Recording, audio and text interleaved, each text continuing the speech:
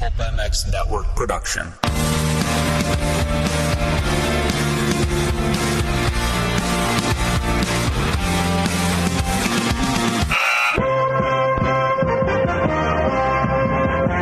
Welcome to the Pulp Hockey Show with Steve Mathis. Support the show by clicking the Amazon banner on pulphockey.com before shopping. Follow the show on Twitter at Pulp Hockey. Subscribe on iTunes and find us on Stitcher or your favorite podcast app.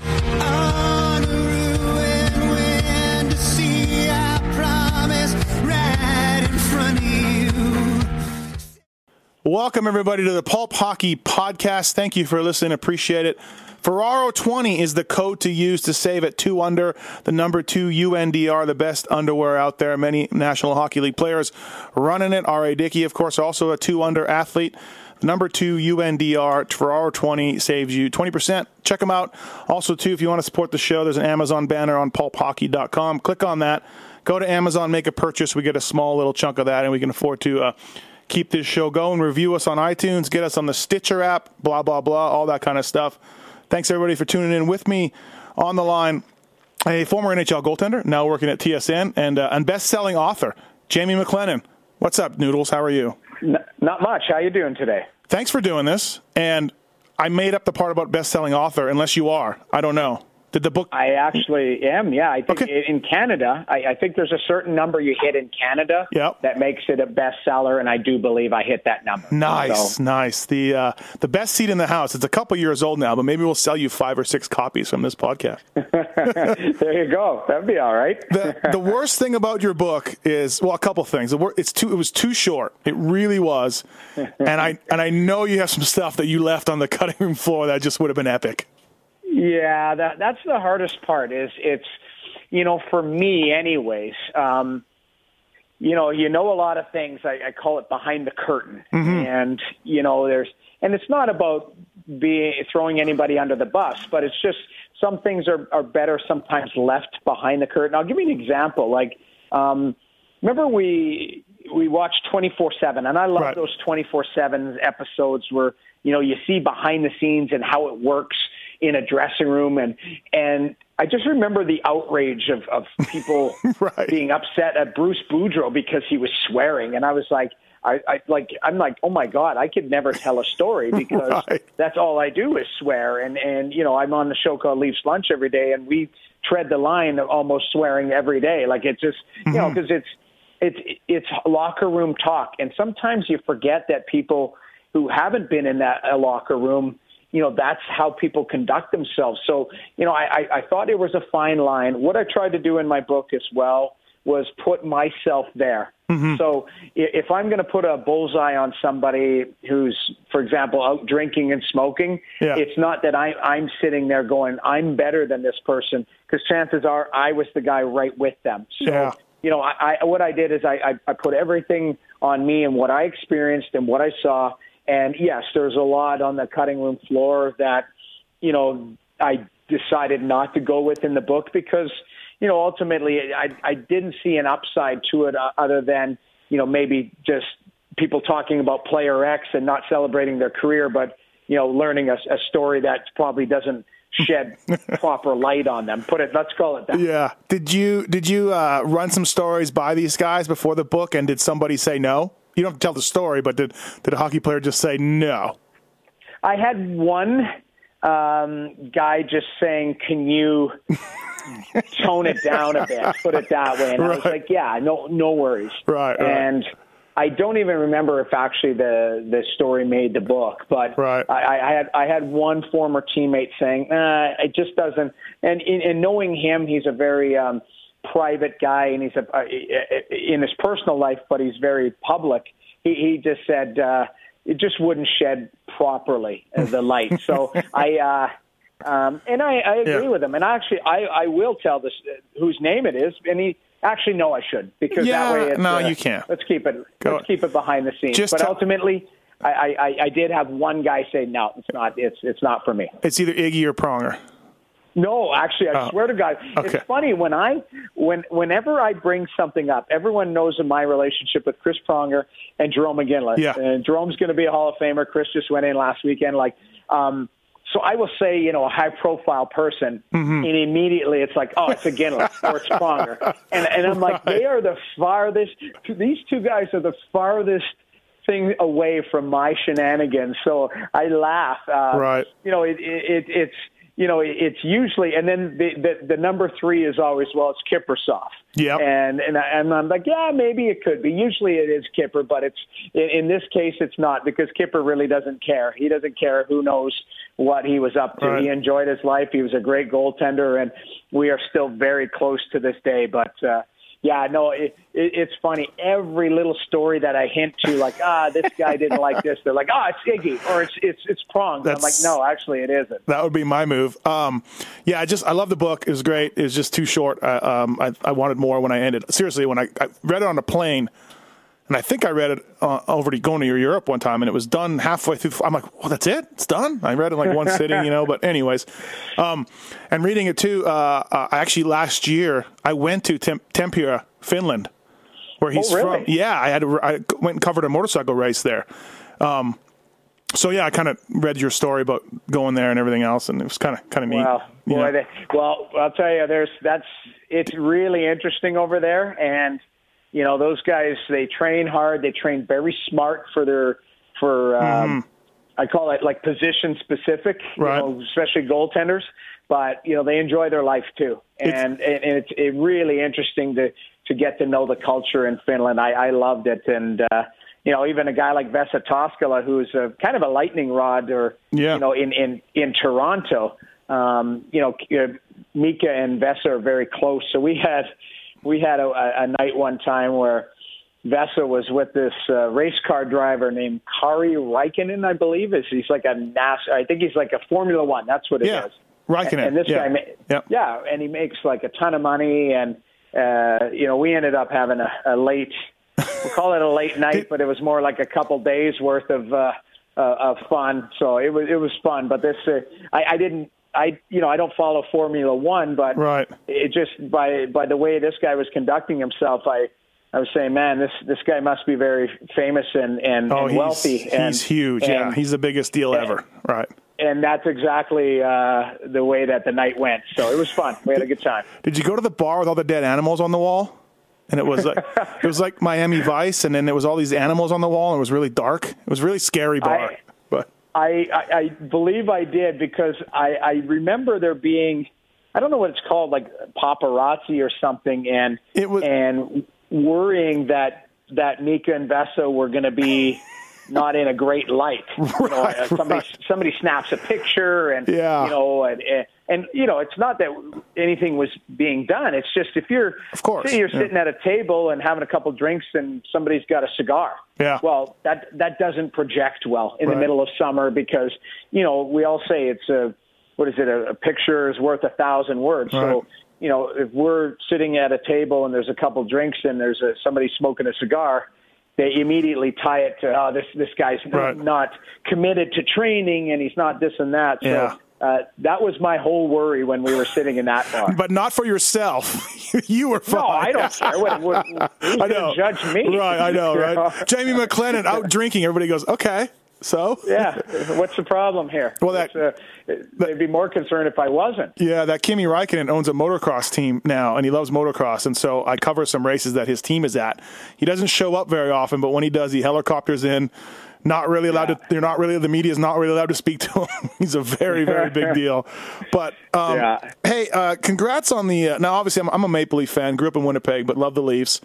So living in Vegas here, I get the Leafs Lunch podcasts, I listen to it live sometimes. And I mean, obviously it's Leafs Lunch, so it probably scares a lot of people away. You're kind of the neutral guy on that panel.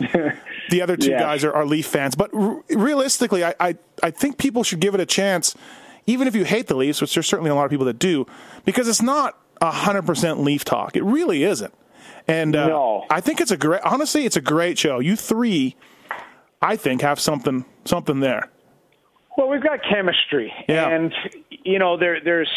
we get along. We're friends. I think the host is outstanding. Brian Hayes does a really good job of, and he's got a really good hockey background, like as far as knowledge. Like he played junior hockey. and then got into broadcasting. So he's kind of got it twofold. And then Jeff O'Neill and myself both played. I'm different because I grew up in Edmonton, Alberta. Mm-hmm. I did not grow up a Leafs fan. I couldn't care less about the Toronto Maple Leafs growing up. I just tried to beat them. That was it. Yeah. And I was a guy who never had a favorite hockey team. Even when when I grew up in Edmonton, really, huh? They won 4 Stanley Cups. And what I did was I had favorite players. Grant Fuhr was a favorite player. Mark Messier, those types of guys. But I never had a favorite team.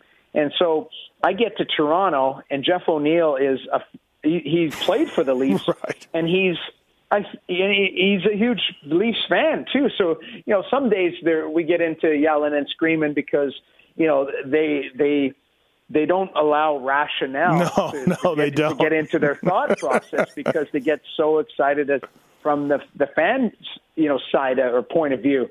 So I guess maybe I'm a little bit more of the calming voice there because right. I really don't have a leg in the fight. I talk about hockey. Everyone knows I'm a passionate hockey fan, but I love the game of hockey. I mean, I'll talk about Anaheim as much as I'd like to talk about the Leafs. It's just, and on that show, I mean, sometimes we're 30 minutes into the show and we haven't talked about hockey because we're talking about somebody smoking in their car with windows up. And who knows what we end up. Sometimes the mics go on, and just like you and I, we're just BSing, and all of a sudden we start laughing and having a good time. So it's a good hockey show, and it's Leaf centric, but ultimately, we talk everything hockey and pretty much anything that you guys. If you're sitting in a basement or sitting at a bar with your friends having beers, we basically, to me, we try and bring our fans and listeners into that type of setting without obviously swearing, which is the only thing missing from our show, I think. Pretty much. And it's great because it's real. Things get heated. Yeah. Not so much you're the guy trying to calm everybody down, but it gets heated. There's some opinions. There's some hard questions asked. It's not a fluff show. There's some stupid questions asked, but that's funny. And and all in all, I think it's great. And Ferraro's on there almost every day, and I think the world of Ray and his opinions, and O-Dog is just insane. So he's like the wild card where you never know what he's going to say. And there you go. He's very talented. Like the O-Dog is a talented broadcaster because he doesn't have a filter. Yeah, and I think sometimes, but that's what sells in this business. Jeff's been there; he's been an elite hockey player, and now he's landed back in Toronto as a fan. And I think Jeff is you're right. He's a wild card on the show. Right. Brian drives the bus, and I'm kind of a guy who just kind of brings a little bit of both. I've got stories and I've got, my hockey knowledge and that type of stuff and played. And, so I think it's kind of, it just works. It works for our group. It's really funny how anything to do with hockey or movies, it, but NFL, it seems like you're making it up sometimes, Noodles. You're like, who's that? I swear to God. Who's that? And I'm just like, come on. No, well, it's great. It's funny. So you hear names. I mean, I'm on Twitter quite a bit, so the people that I follow or whatever, they'll be talking. They'll be live tweeting like, I can't believe J.J. Watt just dropped that or whatever. Right. And I'm like, okay, I've heard the name, but I didn't know who he played for. I don't know.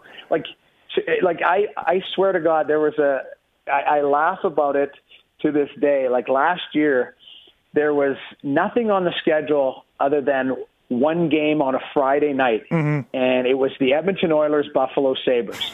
And I can't remember. I think there was a big event or something on a Friday night. Like I don't know what it was. I do. Baseball. I do remember this. Yeah. and I watched that game. Like I watched it, and Hayes was like, "Are you insane?" And I'm like, "What do you mean?" And I'm like, "Well, I wanted to watch Edmonton. I think Buffalo's coming." And I literally watched the game, and he's like, "You didn't watch, whatever it was. Yeah. I don't know, World Series or something." But no, there's certain things that I'm passionate about, but I also just try and. I mean, I watch a lot of games. Like last night I was on the panel doing the Leafs game, but on my computer I have the NHL.com quad, so I've got the 4 games I've got 4 games dialed up on my computer while I'm watching the Leafs game as well. Crazy. And then you can, you just, to me, I love it. Like that's kind of my passion is hockey, and movies are a release. It's an entertainment business, and I lead a pretty simple life here in Toronto. I've got a wife and a kid, but ultimately, to me, when I'm in the season, I feel like if I haven't watched a game that night or who's had a good night in that, I feel like I haven't done my job. Right. So it's rare will I take a night off during the season. I'll just try and hone in on, maybe a matchup that I haven't watched, and I'll say, geez, I haven't watched Arizona play this week. Like I should watch Arizona play on top of maybe some of the other games. So it's nice. I'm a night owl as it is, so I'll watch an Eastern game, and then if there's a Central game, and then a Western game, so you either get two or 3 in a night depending on the overlap. It's great living here on the West Coast. 4 o'clock start, and then 7:30 start or whatever. It's awesome. It's great. Sorry to interrupt. Try being the analyst though when good point. 7:30 start and decides to go into a 10-person shootout, and we've got to tape an hour show after that. So it gets a little sad, but other than that, it's awesome. You're right. I think the Super Bowl was on, and they were bugging you. They said, "Hey, Noodles, like Anaheim, Columbus is in the afternoon," and you were like, "Yep, I'll be there. I'll be there. I'll watch it." And you weren't even like you're like, "Yeah, that's what I will watch." And they're just dead serious. Yeah, they're dead serious. They're like, "You're an idiot." But you're like, "Whatever." I am an idiot. Whatever.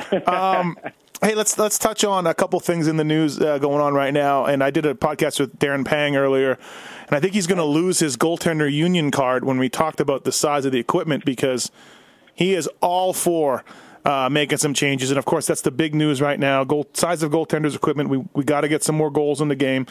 I'm a guy on the couch, so, I don't, you can tell me I'm full of crap or whatever. In my opinion, I fully believe we got to get some more goals. We got to make this game a little more entertaining. And I think the size of these goaltenders are a little silly. Ray got called out by Ryan Miller there. That was exciting. Yeah. And where do you stand on this? As a former goalie, as a goalie coach, everything else, where are we at? Do you want to see bigger nets, or is there room for the equipment? I think there's room for the equipment. I think bigger nets are, to me, a final straw type of thing, where they exhausted every avenue. And what I mean by this, I talk about it daily, and I think from a goaltending standpoint, it's tough to say, well, everyone's bigger and stronger and faster in today's game. Yeah, they are. Like there's no debate about that. It's not Pekka Rinne's fault that he's 6'5" and moves like he's 5'10". What my first and foremost concern is safety, because people say, well, you only face 30 shots or in a game or 35, but like for me as a backup, I face between 500 and 1,000 shots a day. So safety is a concern for me in today's game, especially with the amount of money that teams are putting into players. So, if I'm talking to Mark Bergevin, for example, and saying, geez, I'm going to limit Carey Price's size, but if there is, some soft spots there, maybe you can lose the best player on the planet, or if an injury occurred because of limitations. So that I'm going to just say that. And I don't think anybody wants to see anybody hurt. Right. So that's I'm going to preface my comments by saying safety should be the number one factor involved. And now let's look at the size. So to me, I said this the other day, Ryan Miller and Carey Price shouldn't look the same in the net. Right. Ryan's 170 pounds. He's tall and he's thin. Carey Price is 6'3", 217 pounds. He's thick. He's got a lower center of gravity. Like he's got big legs and he's got a bigger upper body. So naturally, if I stood, I don't want to, pick on too many people, but if you stand two players side by side, and one is an 18-year-old, let's say, who's a tiny guy, like. I'm trying to look more at height, but if you stand two players beside each other, and one is 6'2", 220 pounds ripped, he should look bigger than the guy who's 6'2", 170 pounds, and gear shouldn't be the equalizer.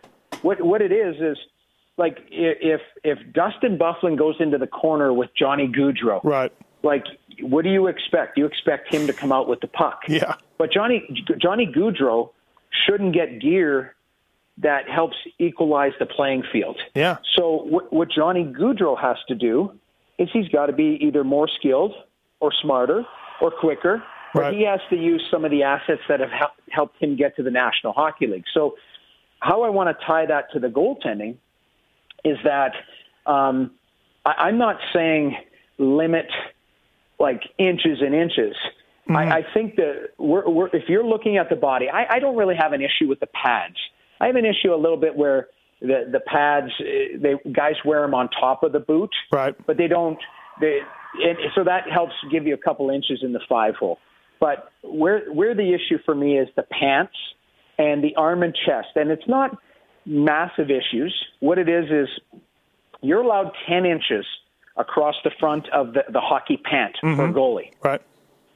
Ryan Miller hasn't done anything wrong. Ryan Miller is he's living up to the letter of the law at the National Hockey League level. And he's a guy who actually helped implement sizing and gear. So I'm going to defend him a little bit that way because, mm-hmm. I think a lot of people are picking on him. Yeah, because of Ray. It's because of Ray's fault.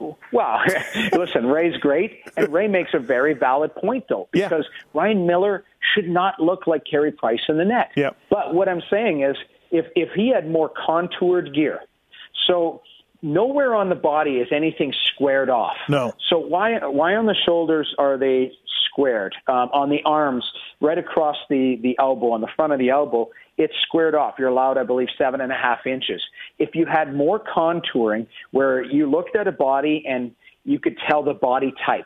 Now, again, in today's world, there has to be companies that could build very protective stuff that are more contoured to the body. So all of a sudden on the pants, like you're supposed to get 10 inches. If you look at a picture of a goaltender, the pants sometimes are wider than the pads. Mm-hmm. Well, and it's because of the material. And the league is trying. They're trying. You're allowed 10 inches on the front. So if you actually use the formula pi, 3.14 circumference, they should be allowed about 32 inches, around the leg.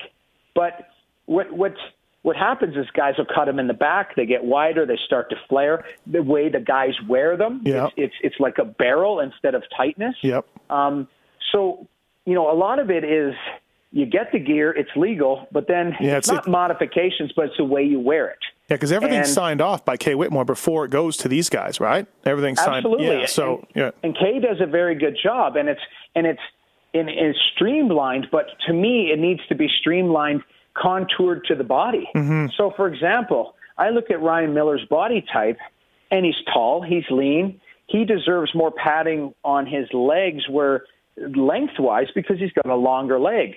But if he's got a thinner leg, I want to make sure that his leg is protected all around, but it should be rounded and contoured within, mm-hmm. And if Ryan's pants are 8.5 inches and Carey Price's thighs are 12 inches, that's an advantage for a God-given right because Carey Price's legs are bigger. So those are the things. Like 20 years ago when I first started in the NHL, the biggest goalies in the league were Olaf Kolzig and Sean Burke. And they were big, and they were both about 225, 230. Mm-hmm. So here's me at 6 feet, 185 pounds. They should be, look bigger in the net because they're physically bigger. Eric Lindros used to run over that one hit. He hit Paul Kariya through the middle. Right. Paul Kariya's tiny. Yeah. Eric Lindros was a beast. He used his size to his advantage. So I needed to use my positioning, my talent to stop pucks, where some of these guys could use their God-given size. That's their right. So I don't want to take away from a guy like Robin Lehner in today's world who's 6'5", about 240. Yeah. He needs to cover a lot of net because that's one of his advantages. But to me, Jonas Enroth, who's 5'10", 166 pounds, he should not have the same arm and chest as Jonathan Quick, who's 6'2", I think, about 220. Mm-hmm. So, that's where and I get a little bit frustrated watching. I mean, I'm watching all these Twitter wars now online. Yeah. And, they're saying, well, it's look at what Ken Dryden wore and that. Well, it's such a ridiculous comment because, okay, so Ken Dryden was 6'4", mm-hmm. and he wore old pads that had deer hair. Like in today's world, they're saying, well, he never got hurt. You don't know that. Call Ken Dryden up. Those guys had bruises everywhere. Like it was just a different game. Back then, Bobby Hull was the guy who could shoot the puck close to 100 miles an hour. And everybody freaked out. Yeah, everybody freaked out. Right. Exactly. There are fourth line guys now who could shoot the puck 90 miles an hour mm-hmm. and heavy shots. So I come back to the safety argument. I'm not talking about injury. What I'm talking about is surface coverage that is not needed. And people are attacking like the glove and the blocker. I don't think there's a lot of wiggle room. People are like, oh, the cheater. Well, listen, the cheater actually helps on the back of the hand because if you actually adjust, sometimes it's tough to catch up to a puck. Right. So I will play the puck sometimes and it hits the back of my hand. I better have some padding there, like, mm-hmm. or you can break your hand. Like, yeah. I don't worry about, I call them the extremities. So the arms, I'm not too worried about the arms and the gloves. I'm more worried about the right. trunk. I'm worried about the trunk of if it's like a tree, I'm not worried about the branches. I'm mm-hmm. worried about the actual trunk. And that's where we can get more. I think you can open up a couple inches each side easily. And then on the arms, rounded arms, that type of stuff where you're seeing a more contoured body. And once you see that, to me, that is one step in the right direction. I know I'm getting long-winded, but Ray had a great thought about maybe the European rule of getting to the front of the net, guys, their foot in the crease, it's going to take away some of the goaltender mm-hmm. interference. So you blow it, you have that international rule and you blow it outside and guys will learn not to get to that blue paint. I went a step further and said, why not go back to the smaller creases, the squared off creases? Right. Because what's happened is the blue paint has gotten to be the benchmark now. So as a goaltender coach and as a player, you're always taught as a goalie, play the top of your blue paint. So what happens is I come up to the top of my blue paint now, and then I start to adjust my angles from there. Sure, right. If my crease is deeper by 6 inches, maybe the top of my blue paint, it keeps me a little bit deeper. And now what do? We start looking at the law of physics and saying a deeper goaltender gives up more net. Yeah. And then if you've got more contoured gear, you're going to see more holes. And it may translate only to maybe a half a goal a game because goaltenders are really good. But maybe that half goal helps, from an entertainment mm-hmm. standpoint.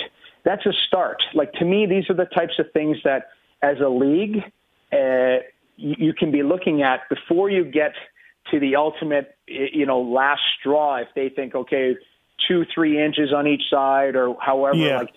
Adjusting the size of the net, because now it's gone to the argument. What's the entertainment value? Is it really a great game when it's 7-5 and just because they're scoring goals, or are you more concerned about scoring chances? Like, how exciting is 3-on-3 right now? Right. And great. Yeah. And they're scoring in 70% of them. So it's not that the goaltending gear isn't really an issue in 3-on-3 because they're scoring. What the translated thing is scoring chances. Mm-hmm. So, I think there's a lot of factors you could bring in if you had some rounded gear, maybe shallow crease, mm-hmm. Shallower creases, penalties where you could serve the full 2 minutes instead of just, a power play. So teams, you've got to find a way to open the game up, scoring chances wise. So we had Roberto Luongo on our show today, and I thought he nailed it. I thought he said, as a fan and as a player, he goes, I think scoring chances either equate to more goals or they equate to more entertainment. More entertainment, because right. You're seeing either a great save or a goal. And I thought he was right on. But, you can start in certain areas. But for people to just go, this is the problem, and this is how you fix it. I don't know. I think it's still a work in progress, because I'll say this is the last thing because I'm getting really long-winded on it, but is the most improved position in all of pro sports, and we already prefaced my comments here saying I don't know any other sports, but I'm guessing is the most improved position in any sport has been the goaltender over the last 20 years, and it's because it's a coached position. In the middle of the summer when players are working, they're at the gym working on, squat jumps and working on, stuff to get stronger in their core and that. You know what goalies are doing? They're working on technique in the net and working on how to stop pucks. They're doing a lot of sports-specific training for their skill, where players are doing sports-specific training for their bodies so that they can help. So, hey, I'm doing, parachute runs so I can be quicker to skate. Yeah. But am I doing that skill development so that, am I studying a goaltender and saying, this is what a goaltender does on a wraparound play? So me just trying to jam it in isn't going to work anymore. I've got to understand where the soft spots for goaltenders are. And I think education comes with that, where goaltending, I think that's where goaltending has been ahead of the game. Is you like I went to a symposium this summer in Madison, Wisconsin. There was 103 goalie coaches from all over the world. Jeez. And they were sitting there talking about how to stop shots. What do we do in this area? And it's not like, what is Steven Stamkos going to do when he comes down the wall? It's like if shot X comes from this area, what is the save selection? Where's it going to go? Right, yeah. How do we arrive at that? To me, goaltending has become a really technical game, and there's a lot of video. There's a lot of I think what happens is conditioning and stuff like that has been focused on after the technical aspect, whereas in hockey, they're the other way: conditioning, skating, stronger, faster. The skill development or just the actual puck placement of shots and that has become a little bit secondary. So that's another thing that we could throw into our argument. Yeah, I didn't want to. Exactly what I have in my comments here is that if you watch any old games, and I'm dorky enough to watch them on my app, I don't want to pick on Kirk McLean, but he'd never survive in today's game. Well, no. It was just such a different game, and those goalies were great. And I want to get into talking about Fuhr in a little bit because he's just an all-timer. But those goalies back then I don't know if they weren't. It's not their fault though. No. Yeah, exactly. You know what I was taught growing up? Stay on your feet. So when you stay on your feet, I mean, you and I could watch a game from the 80s right now, and Wayne Gretzky would come over the blue line. He would change his angle and take a slap shot back across the grain and score on the ice inside the post. Every single time. Yeah, it was crazy. And people would go, oh, my God, what a shot. And the goaltender would be 15 feet outside his crease, standing up, and he would kick at it, and it would go in, and he would fall down, or he would, he would just look like, oh, my God. If that happened, I got into an argument the other day on Winnipeg radio. They were saying, well, goaltending like back in the 80s. And I said, well, hold on a second here. I said, let me ask you this. You're a Winnipeg Jets station. So I said, if Michael Hutchinson starts tomorrow night and Johnny Gaudreau comes across the blue line, changes his angle, and takes a half slap shot on the ice inside the far post, and Hutchinson stays on his feet and kicks at it with his left pad, I go, are you not talking the next day about a horrible goal that he allowed and that Hutchinson should have been pulled? And I said, that's got nothing to do with the greats, the Grant Fuhrs, Kirk McLeans, the Mike Richters, Billy Smith. I mean, they were amazing for their generation, but the game has changed. So, integration, like that's when people talk about it, you're comparing apples and oranges because, like, back then, it would have been so easy to go, well, why didn't he just butterfly? What's he doing? Right. A young kid's probably going to watch, a game of me making a skate save and going, what the hell is this guy doing in the net? He played in the NHL. Yeah. And it's funny because I can't stress this enough. It's not a disrespect on the guys of that time. That's what we were taught. That's literally what we were taught. Stay on your feet, control rebounds with your stick into the corner and stuff. Like guys, they look at saves differently now. And that's coaching, that's technique, it's been progressive work. And that's something that, I don't think gets brought to light as much. Yeah, I agree with you. Maybe we blame the Allaire brothers, right? Well, I mean, they started it, but now it's funny. It's funny, though. People are getting away from that. I call it blocking style. Right. See, James Reimer is a guy who's recently in the last couple games he's making saves. He's not getting hit by the puck. And to me, there's a difference. The way that the Allaire brothers teach, a lot of times some of their guys are in position, they get hit with the puck, and they build that wall. And I always think of a guy like Jaguar. When Jaguar won the Conn Smythe. He would build a wall, and they would fire 3 pucks into him, and he would just sit there. He wouldn't fight for the rebound. He would just sit there. So his save percentage was high, but, ultimately, it's a different style. Now, you're looking at the great goaltenders, and the one thing that they have in common is that hybrid style. They're athletes, and they make saves. They want to control rebounds, and they're thinking sometimes past the original shot of where is my puck placement going to be after that first shot. So there's some, the talented will always, when it comes to goalie gear or whatever, the best will always be the best. So if somehow it's adjusted, if 900 is the best save percentage, it wouldn't surprise me if it's the same cast of characters every year again. The Lundqvist, Quick, you name it. The most talented Pekka Rinne, the most talented goaltenders are always going to be the most talented goaltenders. They'll find a way to stop pucks. As a fan of the Leafs, I never really Brian Burke brought in Benoit Allaire? Which one? I forget. It was Francois. Okay, brought in Francois. And he tried to turn Koskela into Jaguar. And I think Reimer was the same way because Reimer was there when Burke was there. And do you believe in you can make any goalie teach a style, or are you more like Reimer? Like Reimer makes me nervous. He's stopping it right now, but he's kind of all over the place. But he's stopping it. But do you believe you can make a goalie take any goalie and adapt them to a system, or are goalies just going to be what they're going to do? I call it every goaltender has a toolbox.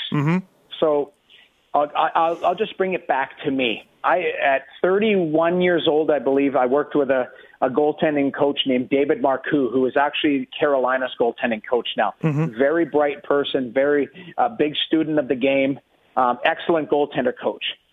But how is, say I worked, and he's a French-Canadian as well, so he was kind of under that Allaire bubble. Right. So how if he says to me, okay, butterfly and build a wall, I'm going to say to him, Dave, I don't have a clean butterfly. I didn't have the hip flexibility to have a nice butterfly. So all of a sudden we're working from a position of weakness instead of a position of strength. So for me, a good goaltender coach identifies what the assets his goaltender has, and he maximizes them. And then within that skill set, he says, I think you can try this. I think you're, in the newer world, if there's a thing called a reverse VH. If I don't have a clean reverse VH, why am I doing it? All I'm going to do is cause myself more problems. Right. Whereas a guy like Marc-Andre Fleury, my understanding is that he picked it up in about 10 minutes and was like, man, this is going to work for me because I'm really good down low. I've got the flexibility. It opens up lanes so I can identify traffic in front. And, there's things that guys can add, what I call adding to their toolbox. And you look at these skills and you go, man, this guy's really good at this. And then you look at other things and go, no, there's no way it's going to work for me. And that's, to me, that's a sign of a good goaltender coach. So, yeah, you're right. Vesa gets to Toronto. Vesa's a veteran guy. He's shorter. He's a shorter. He's 5'10" and a half. Yeah. And Francois goes, I need you to butterfly and do this. And he's going, that's not going to work for me. Right. So the relationship was a little bit strained. And I know a little bit because we had Vesa. We traded for him when I was the goaltender coach in Calgary.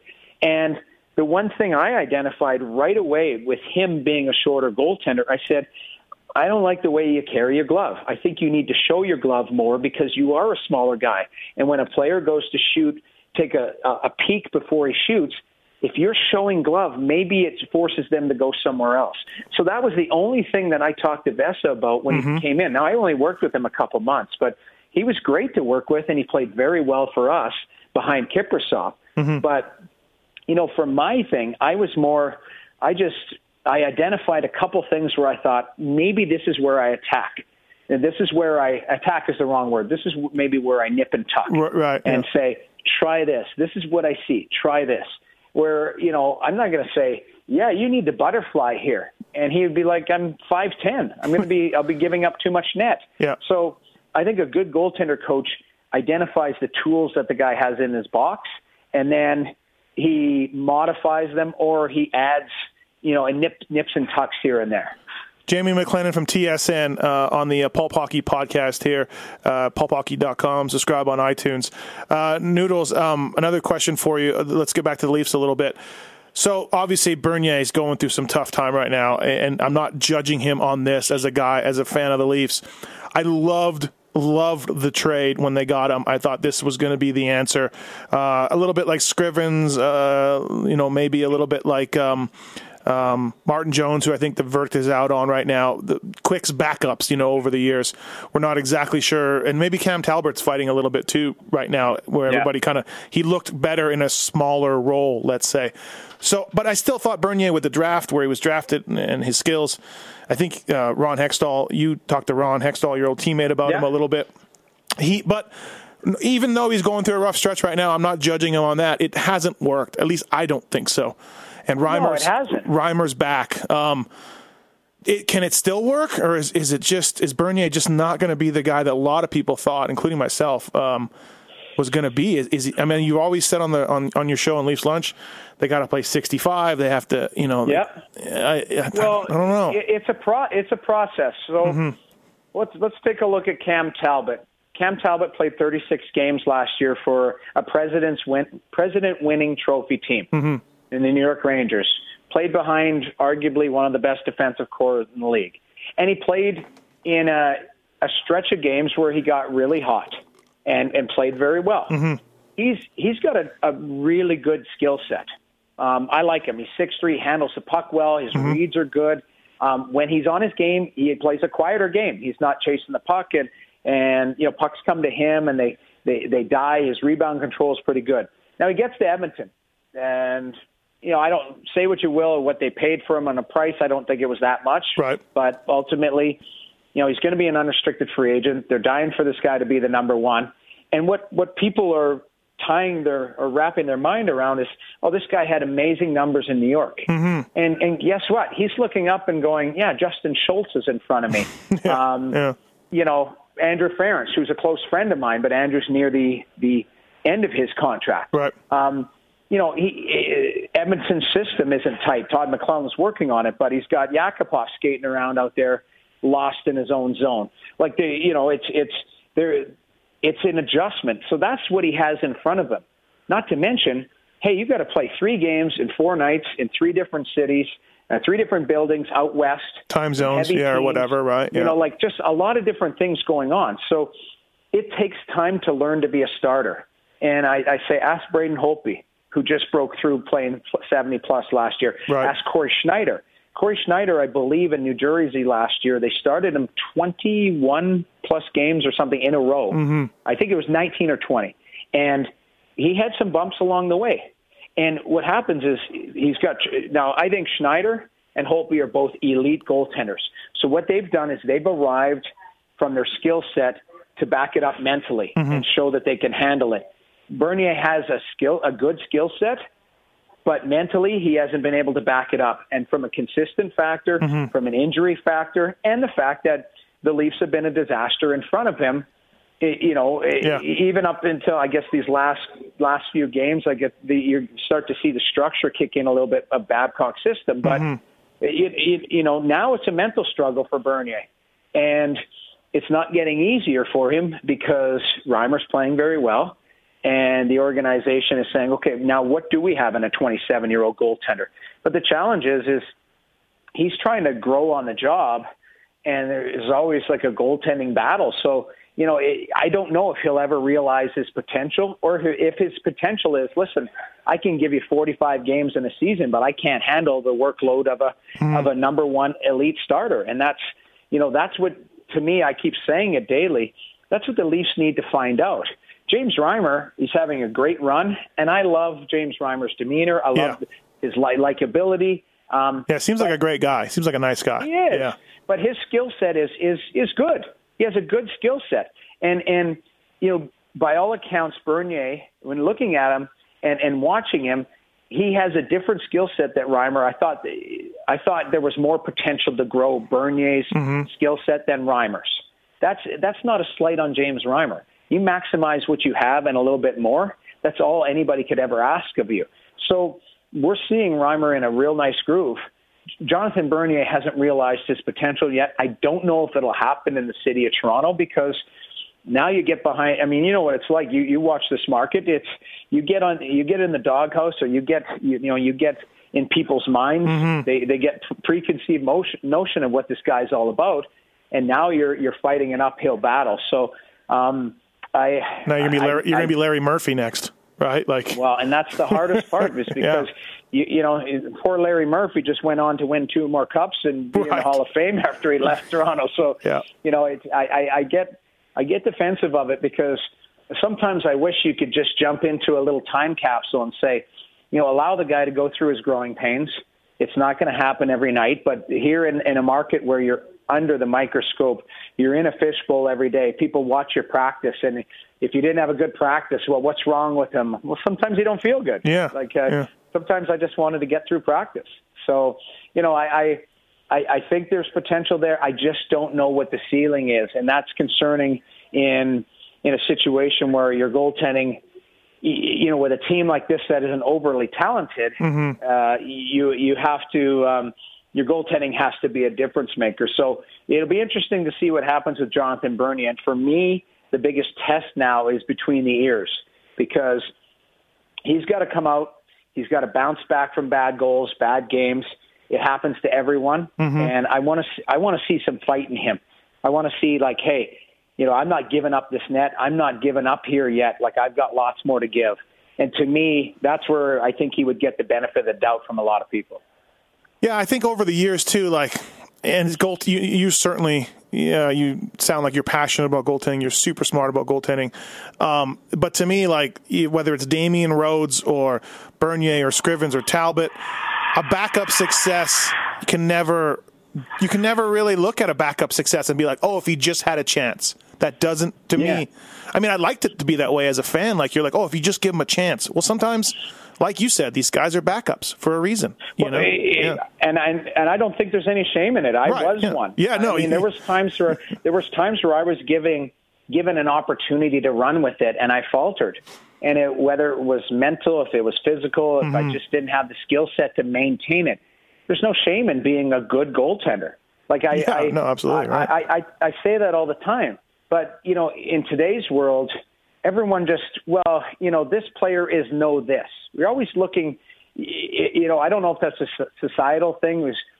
You're always looking outside and going, geez, if we just had Drew Doughty on our team. Well, yeah, there's 29 other teams, or 28, because Chicago could use him, but they like Duncan Keith.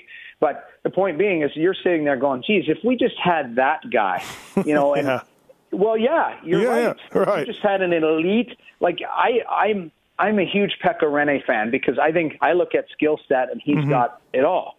So, I look at goaltenders and well, there are no Pekka Rinne. Well, Nashville has one Pekka Rinne. And it's we get caught up in our mind looking outside and going, well, he's this. Well, maybe he's just what he is. Right. And is that a failure? I don't know. I just, for both of these goaltenders, including James Reimer, I want him to maximize what he is. So if he is a 35-game starter who can give you short-term starter minutes like he's doing right now, and be a long NHLer, a guy who can be a 1A on a team, that's great. But the minute that you start going, okay, James, well, you played 35. Why don't you try 55? Right. And maybe he has a great season. He's able to do it. But then all of a sudden, the next year, can he do it again? Can he do it again? I mean, Devin Dubnyk is a prime example. He struggled early with the Oilers on a bad team. Goes to Arizona, and the system helps him out. He rejuvenates his game. He goes to Minnesota, plays a very tight defensive game, and he's up for the Vezina. Yeah, so people crazy. are saying, "Oh my God, how could Edmonton let go of this guy?" Right. I'm like, did you go back and read your comments if you're an Edmonton Oilers fan of how Devin Dubnyk was the cause of this whole debacle back there? But they forget. Yeah. They see him now and going, "Oh my God, we let this guy go for nothing." And I'm saying, well, he wasn't developed enough back then, and he was playing on a bad team. Now Devin's had his struggles this year. They're winning games in many, but they're outscoring some of the issues. Maybe Devin is a 50-game starter, but he's placed in a situation to have success. Where you look at another guy, the two guys here in Toronto, maybe they're capable of giving you a little bit more if their team was a little bit better as well. So I think there's a lot of, it's a fine line, but. For me, I look at skill set, and then I look at, the team you're on and stuff, because, the best players will always be the best. Well, I think, too, as a fan, there's 30 teams in the NHL. Honestly, to me, I didn't write this down, so there's, 10 guys? Let's say is there even 10 goalies in the league that are elite, can win you games on their own and do it year after year after year? Are there even 10 of them in the league? Yeah, I think there's, maybe. I think there's, it's a thin 10. Okay. Depending on whether you think a guy like Varlamov or Bobrovsky. Well, I would say no, because they had great seasons, but have they done it every year? Yeah. Or they had injury issues? That's the problem. Are there 10 teams that just don't even look at their goaltending and think we're good? I don't think there probably is 10, like you said. So I think there's 7. Okay, I don't want to name them all, but in LA, Quick's going to play and almost money in the bank that he can, knock on wood for health, but he can give you 65, 70. Roberto Luongo, all he does is play games every year consistently. He's 36 years old. Pekka Rinne, all he does is play. Henrik Lundqvist, Carey Price. So I named 5. I think maybe I go Rask. I think I'd go Rask, even though he's struggling a bit. But no, I know Rask, Corey Schneider, and Braden Holtby. Okay, those are the ones that I would put money in the bank and go. The general manager is not worried about the goaltending position in these areas. I could throw Corey Crawford in there. I know he's a lightning rod, but I'm pretty close to that Chicago organization. I've got some friends there, and they love Corey. Yeah. They love the fact that he wants to play every night. He has shown durability. He's shown some erraticness, but he's a guy that the guys love to play for. So he's another guy I think it's interesting. I talk to a lot of goalies in the league. They're like, man, does he get a rough ride considering what he's done? And how good of a goalie he is. So he's a guy who's on that, I guess, if you had to say, maybe a layer, a layer in there. But, so there's, what do we name, 8, 9? Yeah, we're about 8 or 9, exactly. And then we're starting to reach. I'm sure I'm missing somebody, and people listening to this podcast and going, you dope, you forgot about this guy or this guy, and I apologize. I know people are big Steve Mason fans because of his even strength save percentage. I think Steve still has a ways to go. I think he's and that could be because of he's had some injury issues. So, but again, we're not talking about money in the bank. No, a lot of organizations. I'm talking a Grant Fuhr back in the day, or any of these guys where I don't want to trade them. There's almost nothing you can offer me to trade them. I'm not looking for one. I don't even care who the backup is. Like you said, there's maybe 10 of these dudes. So it's really hard if you're a GM of the other 20. Right. You're trying to find one of these dudes, and easier said than done. Who's in your eyes either an underrated goalie or an emerging goalie? I know you're big on Vasilevsky. Yes. But who's the next guy? Who is that? It, or is there a guy that you just? No, I mean, I've seen guys that are not in the league yet. A kid like Thatcher Demko, who's a draft pick of the Vancouver Canucks. Allmark in Buffalo has a chance to be pretty darn good. Now he's playing some games for them now. Yeah, he's in there. Right? I think he's a little ahead of schedule in where they think he would be. I don't see a lot of AHL games and stuff, but I know Colorado is high on Pickard, and he's 23 years old. How about Rito Berra right now too? Jeez. Well, yeah, but the thing is I think Rito's 29, isn't he? 28, 29. So what is your window? Yeah, and he's played very, very well. But, what is the window for a guy like that who's played well, but maybe this is also a guy that literally Patrick Waugh called up Picard and played him 16 games around Reto Berra last season. Last year, right? Yeah. So, so that's a tough one. I like, the kid Matt O'Connor who signed in Ottawa. Yeah, the free agent, tall kid, right? And he's huge. He's a big, big. But he's got some movement. He's got some skill there that I think that there's some potential. I don't want to give up on guys like Talbot. I think Talbot has got a skill set. Now, can he harness it? I don't know. Is it still too early in Edmonton for him to turn a corner with the team? I don't know, but that's a guy that I would keep my eye on. I'm trying to think, just off the cuff, young goaltender. Markstrom is a guy in Vancouver who's interesting for me because I think he maybe got pushed in a little early in Florida. Well, I was going to say, if he hasn't done it now, do you think he can still do it? Because, he was given a shot. But he's only 25. I guess, that's yeah. The thing. Right. That's the challenge. We think some guys are, he can't do it anymore. And then you're like, he's only 25. I was telling somebody yesterday, we were laughing about it on the phone. It's amazing how when somebody breaks into the league at a younger age, now all of a sudden they have an off season and you look and you're like, I don't know if he can do it anymore. And you look and he's like, hey, he's 24 years old. Right, and you're like, yeah. A guy like Taylor Hall and Jordan Eberle, they broke in at 18. So you're starting to go, you got to move past Hall. And, if you're in Edmonton, you're like, what? Wait a minute. He's a young guy.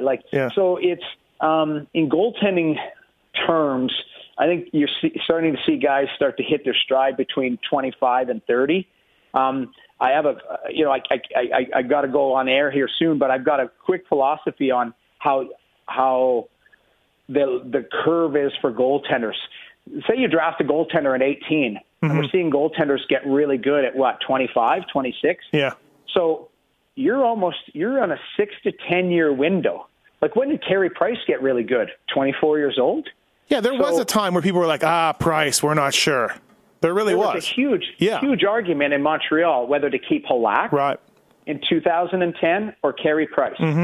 There was a huge argument. You're right, yeah. But that's guys turn a corner. But my point is the developmental curve. If you draft a guy at 18, you're literally looking at 3 contracts by the time the guy may have arrived, because your entry-level contract, maybe a bridge contract, and then maybe, then he arrives at 24, 25, depending on his skill set. But if it's an 8-year window, so at 18, 8 years later, he's 26, and he finally gets it mentally and physically.